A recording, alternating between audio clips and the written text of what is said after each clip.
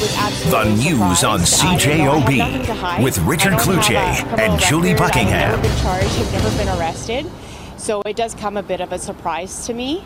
Again, I tried to ask the police if they could enlighten me on anything, and unfortunately they wouldn't tell me why. Guilt by association?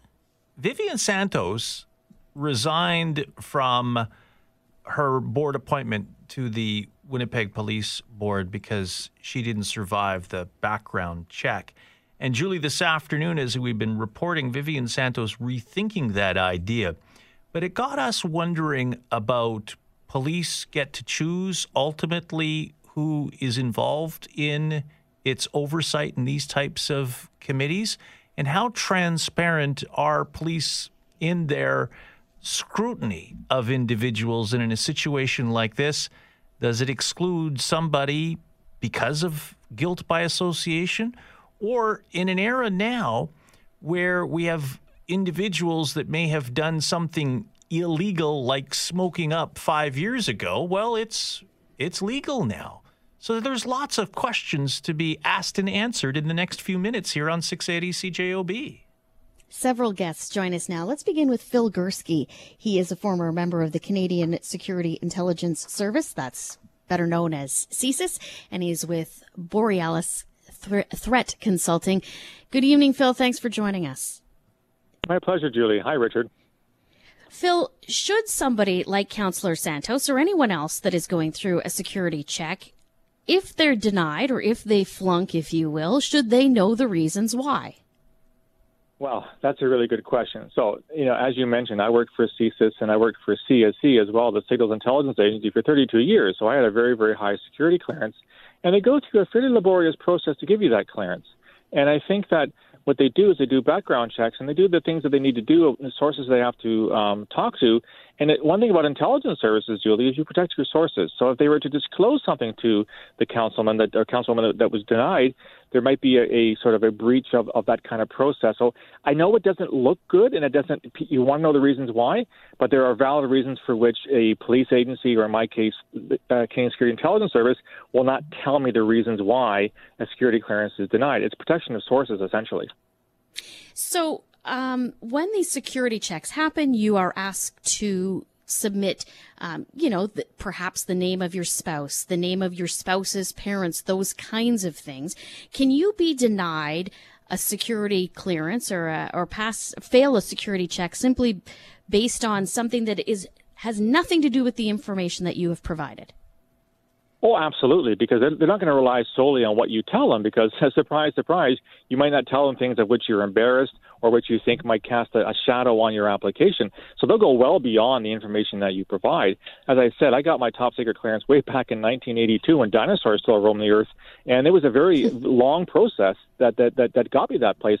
And they certainly didn't rely solely on what I had given them, because they had to go well beyond that to determine if there were reasons for which I should not be granted a security clearance. Also with us on 680 CJOB is Louise Simbandumwe. And Louise, did something like this happen to you? Not exactly. I was appointed to the police board in 2013 by the province. And they asked to do a criminal records check, and so that was fine, and it looked like the appointment was going through. And then I got asked to do a second background check, except this time it was going to be conducted by the Winnipeg Police Service. And that immediately rung alarm bells for me, because I thought, if I'm supposed to be providing independent oversight, it seemed like a fairly flagrant conflict of interest that the Winnipeg Police Service would then be doing a background check on me. And I became even more alarmed when I understood more of the details. There was no clear criteria. They just talked very vaguely about having someone that was of sufficient character to be sitting on the police board, and they couldn't give me any details in terms of how they were going to be making that assessment, what standards, what criteria. It was also very far-reaching in terms of what I was giving them permission to look into, everything from my financials to anybody that I'd ever had any degree of association with. And so that created a great deal of discomfort for me and raised a number of concerns.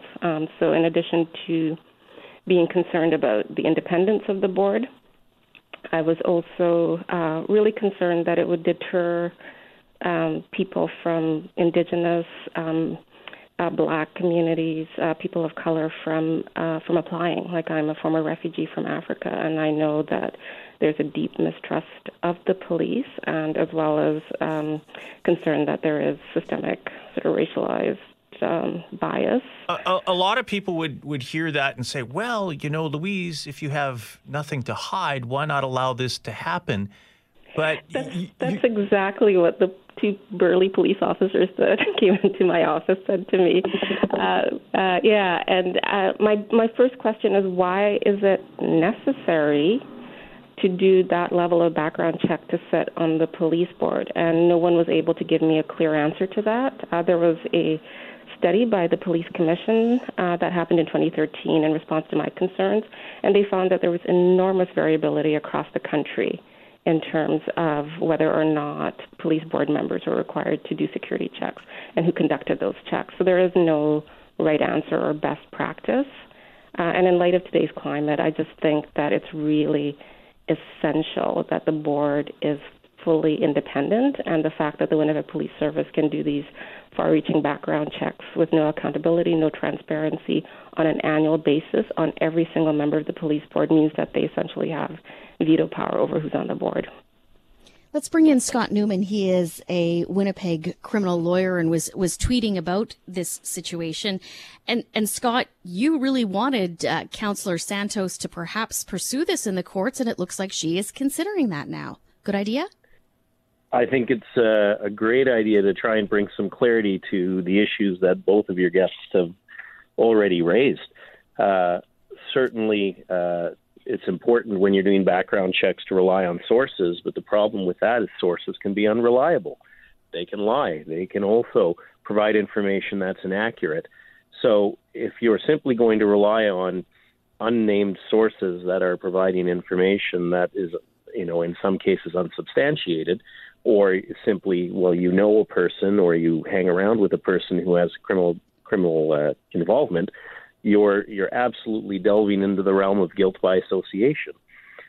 Louise makes a great point that with respect to the legislation for police boards, they're not entitled to get information about day-to-day activities, specific officers, specific investigations. The legislation says specifically they're not entitled to any information about police intelligence.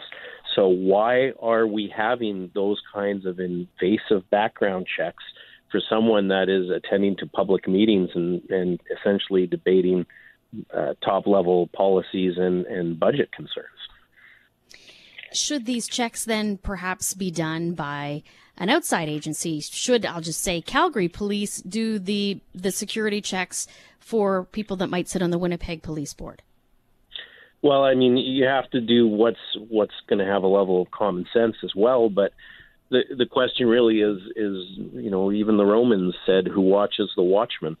Should it be the Winnipeg Police? And if so, should there be a level of transparency to that process so that if there is an entry, maybe there's a mistake and it's wrong, and the person who's the subject of the background check should be allowed to correct it? Should they have a hearing? Should they have a right of appeal? If let's have a hypothetical where I am somebody who's very involved, hypothetically, in protesting the police brutality, going to Black Lives Matter protests, going to Indigenous protests about how they're treated by the police, and the police take notes of that and note who is present at these protests for their own files. I then decide, well, the next step is for me to get involved in the police board, and I'm appointed. The police do a background check, and they say, we don't determine that you're of good character because you've been attending at protests. That would be obviously a terrible result. And that's sort of what we're getting into here with Councillor Santos when she has made comments in the past talking about we need to look closely at police budgeting and how much we're spending on it. It sure looks and smells bad. So you want to make sure you have a process in place that's not only fair, but that's seen to be fair, that has a level of transparency and fairness so that members of the public can have comfort that not only are we ensuring public safety, we're also making sure that the oversight role is fulfilled in a fashion that is fair to everyone concerned. Kate Kehler is with us from the Social Planning Council here in Winnipeg. Kate, what's the solve on this in your view? Oh my! I wish I had that magic wand. I can only agree very heartily with the last two callers on this. I think what we need to do as a society, as Winnipeg, is have that rethink on what we want from our police service and what we want and from a police board, from a civilian oversight view of it. So we are supposed to be innocent until proven guilty, and we're supposed to be able to face our accusers in court. So when there's a process that is implemented that happens behind closed doors and we're not able to actually address what those accusations are, that makes no sense. And I'll actually go even a little bit farther. If we are talking about people who are involved in the criminal justice system, even the presence of a criminal record should actually not stop somebody from being on the police board. They are, like, all of the meetings, like, for all the guests, what they have said, the meetings are public. It's all on minutes. No, there is no confidential information that I'm aware of that could perhaps be used against somebody if they are in somehow a compromised situation. That's not the issue. But the point is, wouldn't we want somebody who had been involved in the criminal justice system to sit on the police board to be able to give their lived experience of what that looked like? That would be immeasurably helpful, I think, when we're looking for policy and change. Yeah. And last word has to go to Phil. Phil, we're wondering, can you really know what all of your friends are doing, and should you be punished for what your friends are doing? Because Councillor Santos admitted, listen, I am a friend with this person that is facing charges, but should she be punished for it? Well, Julie, I don't obviously haven't been following the case, and I don't know the reasons why the Winnipeg police would have denied her the clearance to this particular position. And I agree with your previous speakers that, do you really need a clearance for this position? I certainly did for mine because I had access to very sensitive information. But I just want to point out that these clearances are not denied for willy-nilly reasons. There are grounds on which they're denied. Now, it's not transparent, and that might be a problem, but they don't do this just because they don't like you or the fact that you attended a Black Lives Matter movement. There's something in there that made them say, there's a risk here, and that risk is so big that we can't grant it. I can't believe that Winnipeg police would do this out of spite or for reasons that weren't valid. The news on CJOB with Richard Cloutier and Julie Buckingham.